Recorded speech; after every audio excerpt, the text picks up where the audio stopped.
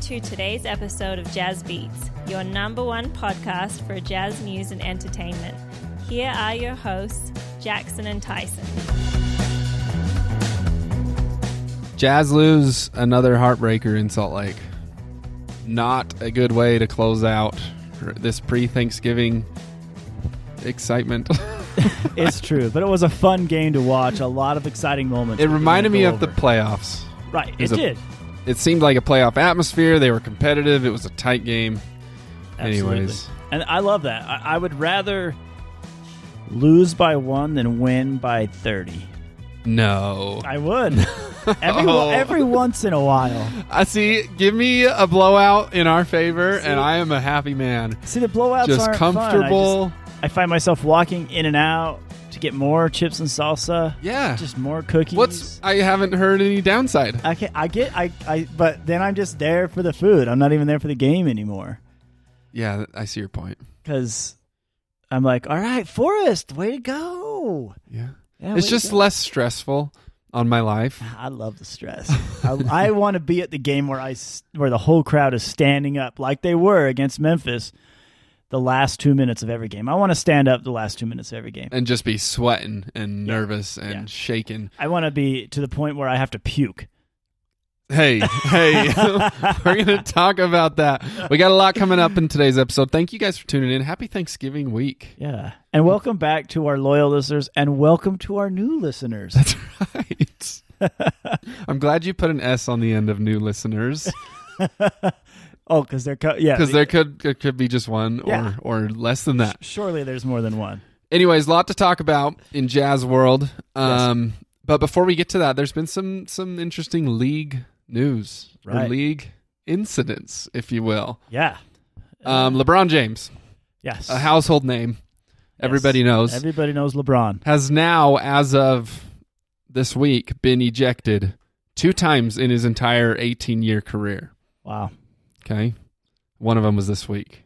What happened, Tyson? Man, I mean, I'm sure you guys have seen some clips, but foul shot. You've got LeBron James and Stewart standing next to each other, right? Stewart might be young, but he is built like... Have you ever seen The Green Mile? Yeah, that dude? Yeah, like that dude. Yeah. If you haven't seen that, today's episode is sponsored to you by The Green Mile, MGM Films, or whoever made it. I feel like we have a lot of sponsors coming up right now. We do. Okay, so he's a big dude.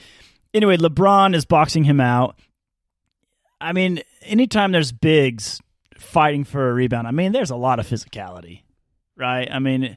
There's a lot of limbs and arms getting intertwined and... tangled up. Sometimes I watch replays and I'm like, geez, there was no call on that. And then I realized that's every rebound. Like, those guys, they really do take a beating down there. Okay, go on. Oh, okay, yeah. So, anyway, from my understanding is Stewart had a bit of an arm wrap around with LeBron, which was instigated on both parts. But LeBron went for a very aggressive push-off just to unentangle himself from Stewart. And as he did so, he pushed off more aggressive than is necessary. And at the end of the push was Stewart's face. And much like a punch, his hand or elbow or forearm or wrist knocked Stewart right over his right eye, and it was good contact. Yeah, a good amount of blood. Yeah, came. You got to take it from there. He reminds me of a bull, you know?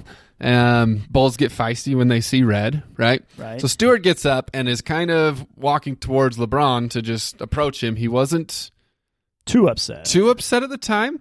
Got in his face a little bit, had a little bit of words, I'm sure, and then it kind of de-escalated, and then all of a sudden, here it comes down his face.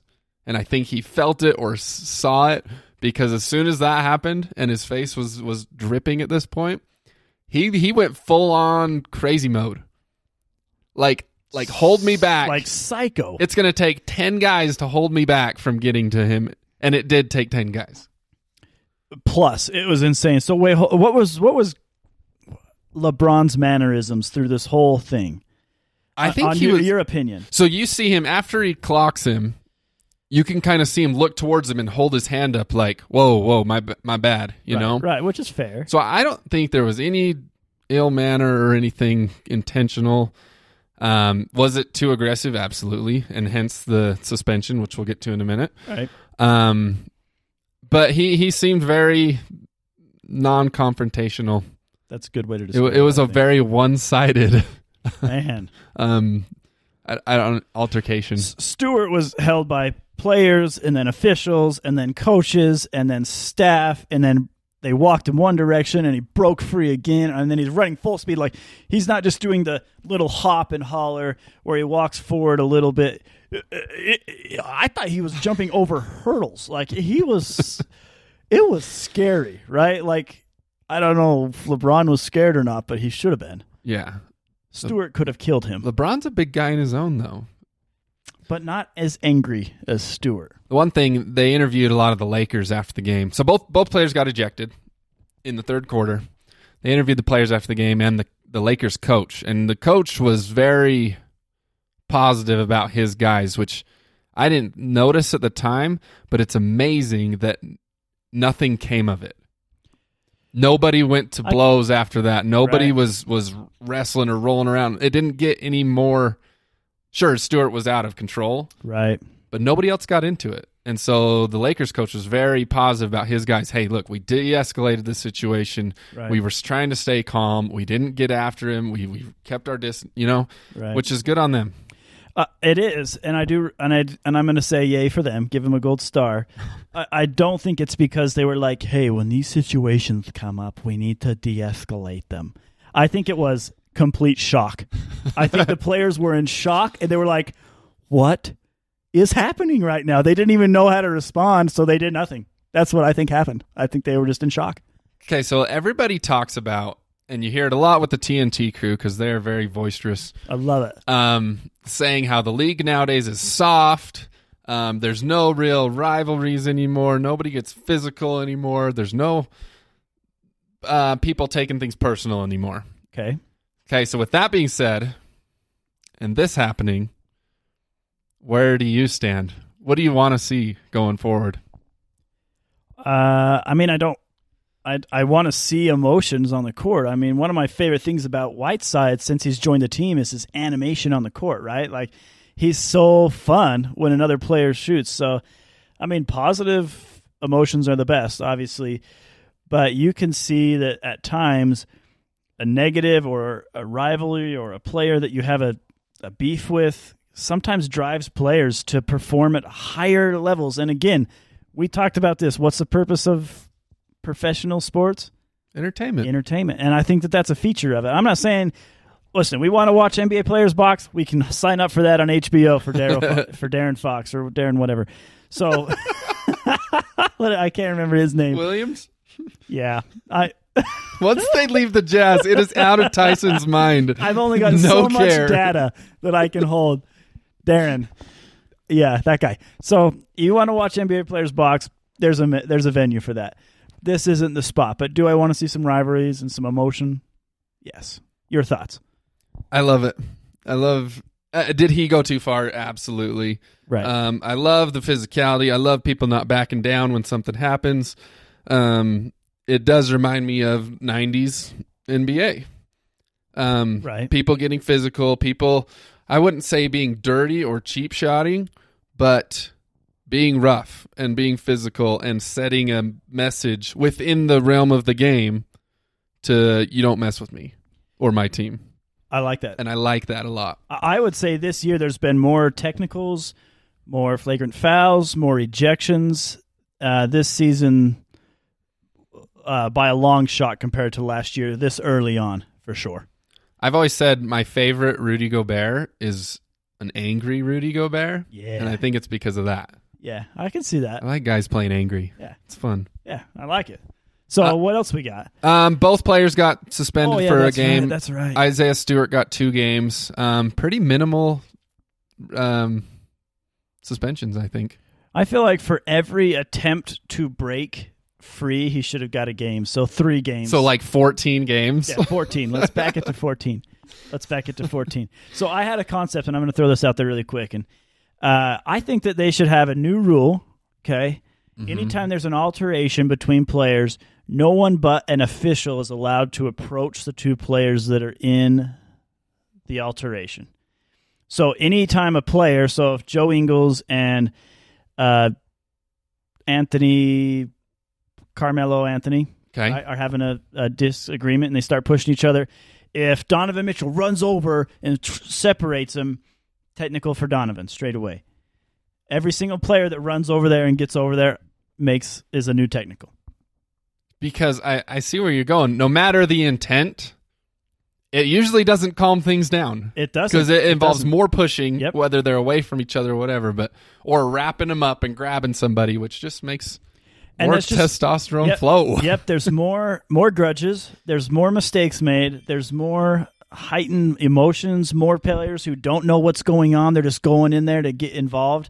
So only officials can approach, and then the rest of us just get to watch these two duke it out and see if they really have the balls to throw a punch or if it's just all talk. And then they can just walk back to their bench in shame. It's like a hockey game. You know, Two guys go fight. Everyone's like, okay, let them cool off. Let them get some out. Yeah, it's the American way. And then as soon as it breaks up, okay, we'll get in and get them out of here. But in the meantime, let's just watch. It's part of the game. I think, I think that we should try it for like a month. Okay, I'm in. See how it goes. I'll write in a letter. I'm in. What's that skinny bald guy's name that owns the NBA? Silver. Okay, done. Okay. Moving on. We talked about that a little longer than anticipated, but it's exciting. Good stuff. Jazz come out with 2 wins right off the bat at home. We called a 3-0 week. We did. Both of us did. We should have had the game against Memphis. So to our credit, we were right. we thumped the Raptors in Rudy Gay's debut, who was outstanding. Man, if you weren't happy with Rudy Gay, you're off the mark. That is beautiful. Well, he even said after the game, he said, if you guys expect this from me every night, don't. Right. Because this isn't normal. I think he went 8 for 8 and 20 points in 15 minutes. It was awesome. He shot incredibly well. And you can tell he's a veteran just by his body movements and his mannerisms. He knows what he's doing. Next game against the Kings, which we will now dub the Puke game. Another easy win by 18. Forever. But the Puke game.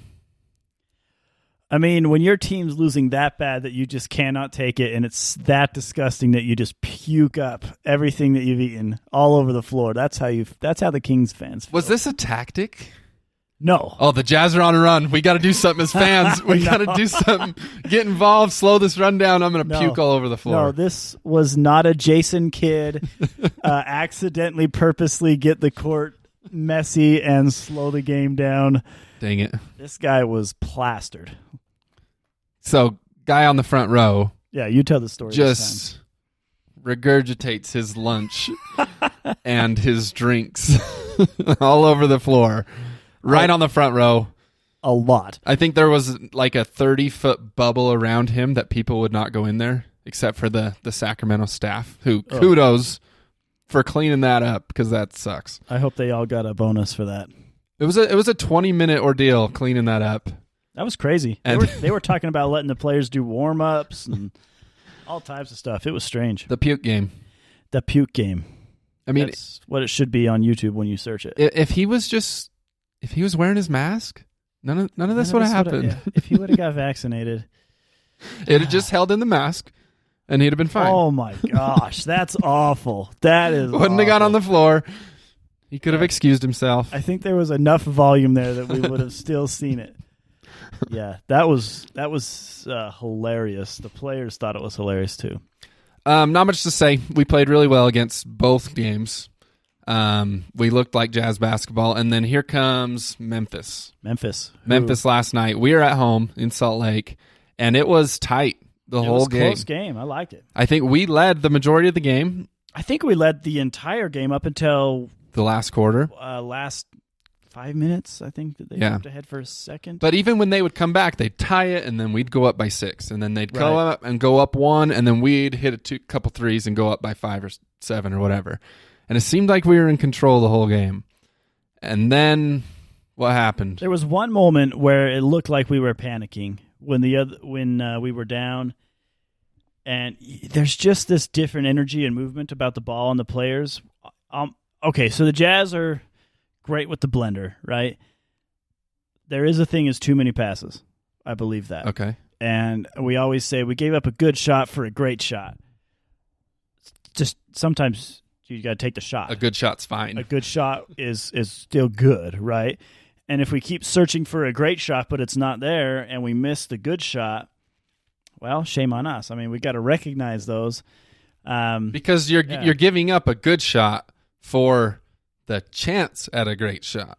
Right. It's not a guaranteed, where your shot right now is guaranteed and it's a good shot. Right. So sometimes, like you said. You'll see Mike Conley do this. He'll be doing the search dribble in the paint, looking for the pass, and there's not one. He'll do a floater and put it in. He'll make the choice like, yeah, there might be something if we pass it 3 or 4 more times, but really I've got an okay shot now. I'm going to put it up.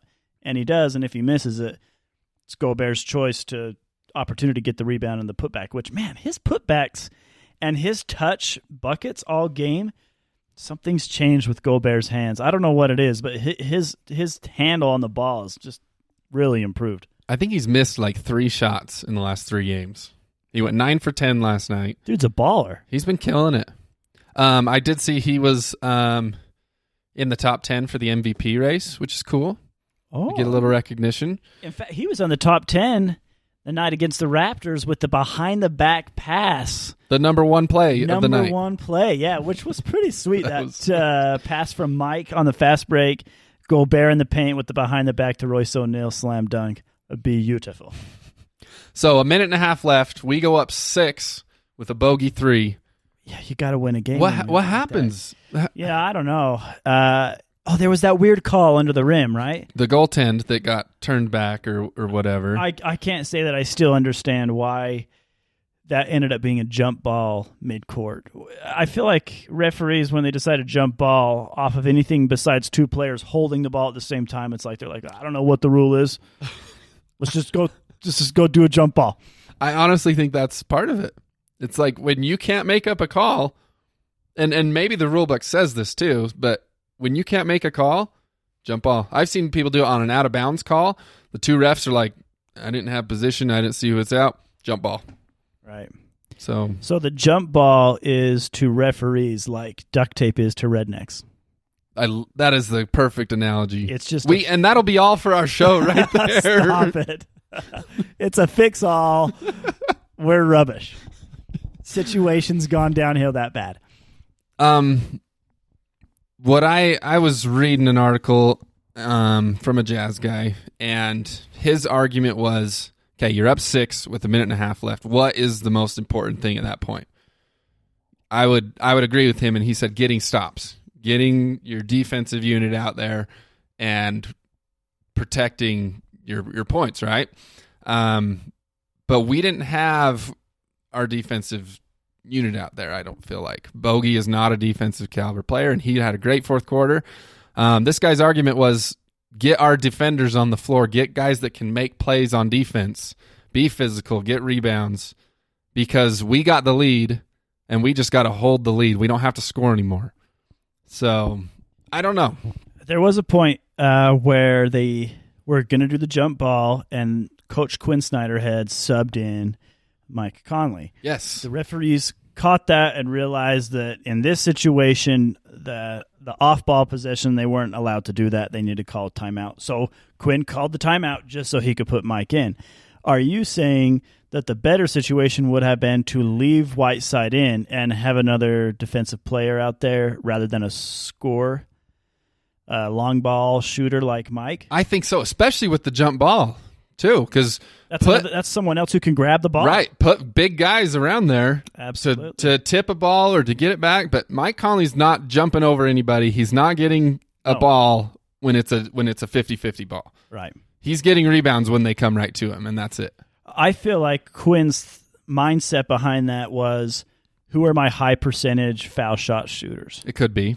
So I think, and you've seen that in a lot of games, that's what it comes down to. Teams will start fouling with the opportunity for possessions and points, and so coaches will put in all their best free throw shooters. So that's what I think Quinn was thinking, but that's just not the direction that the game went. Not only that, but then you have your leading scorer, your best player, arguably, go 5 for 20. not good enough from Mitchell last night. He was a -11 on the game. Just wasn't shooting the ball well, and I don't know if that's a Memphis thing on him, because he struggled against Memphis in the playoffs last year at times. I think he likes Ja Morant, much like I think a lot of the Jazz fan base does. How can you not like Ja Morant when you have someone like that other douchebag on their team? What's his name? Brooks? Yeah. Yeah, that guy. Oh, what a tool. Sorry. So I don't know what honestly, I think Donovan was off his game because of this D. Baines guy. I think that he got thrown off by his skill level because he was guarding him the first few minutes of the game, and he was just shaming Donovan Mitchell's defense. So I think Quinn recognized that was mentally playing a part on Donovan's game, and he switched him up, had him play somebody else, but still he never got back in the groove. Yeah. I don't think it cost us the game, because you look at Mitchell and how poor of a shooting night he had. You look at the other guys that stepped up. Rudy obviously was fantastic. Mike Conley went 7 for 12, 19 points. Bogey 8 for 14, 24 points. Whiteside had a good game. Guys stepped up when Mitchell was struggling. I just think we didn't get stops down the stretch, and they were getting the shots and the to the positions on an offensive end wherever they wanted, whenever they wanted. You know, we talk about that last shot they made with 5 seconds left to go up 1. That's a practice shot. Right. He was wide open. Sure, he knocked it down in the crunch time and when the pressure was on, but he was naked out there. Absolutely. That's a practice shot. It's not good enough when the game's on the line for the Jazz. And some of this comes from the Jazz having a target on their back where they are a reputable, well-known, good-playing team, okay? Jackson Jr., the guy who shot that three-pointer that put us away, that really was the dagger, his average is 14 points a game. So he scored 26 points that game, and he didn't start out great, but he just came in later. The second half, he really shined. And this D. Maines guy, just incredible, man. I liked him. The way he played, he is suave. I mean, his slam dunks, that one catch in alley-oop, I don't know if you saw that. They're kind of like a reverse, I'm going to call it a cat hook. I don't know where the cat comes from. But just because he did his thing and then landed, and cats always land. Anyway, great shot. The guy's athletic. I like him a lot. Can we just appreciate Tyson right here? He's on a roll with the duct tape comment, the cat hook. This is great. Ducks and cats. This is gold, people. You better appreciate cats. this. I don't know where the cat came, but you can't have watched him and watched him play and not appreciated him. I agree. He was great. The part that makes it bitter is last year the Jazz could have drafted him. He was still on the board when we picked up Azubuike, who obviously had a rough night. Didn't play. So that sucks. But anyways, Baines is a player, and they're gonna be a playoff team, and we're gonna see them in the playoffs if we match up right. But so they're not going away. I hope we play them because I think it's a fun matchup. I just hope Brooks isn't there because I don't like that guy. We got 4 games coming up before you hear from us again. We're on the road in OKC coming up tomorrow, Wednesday, day before Thanksgiving. And then we play New Orleans back-to-back nights this weekend. That's interesting. That'll be fun. Followed up by Damian Lillard coming to Salt Lake and the Portland Trailblazers on Monday. Welcome home, Damian. And happy Thanksgiving to all of you guys. Absolutely. Happy Thanksgiving to you, Tyson. You too. I'm thankful for the Jazz Beats podcast. Aren't we all? Thank you, everybody, for tuning in. You guys are amazing.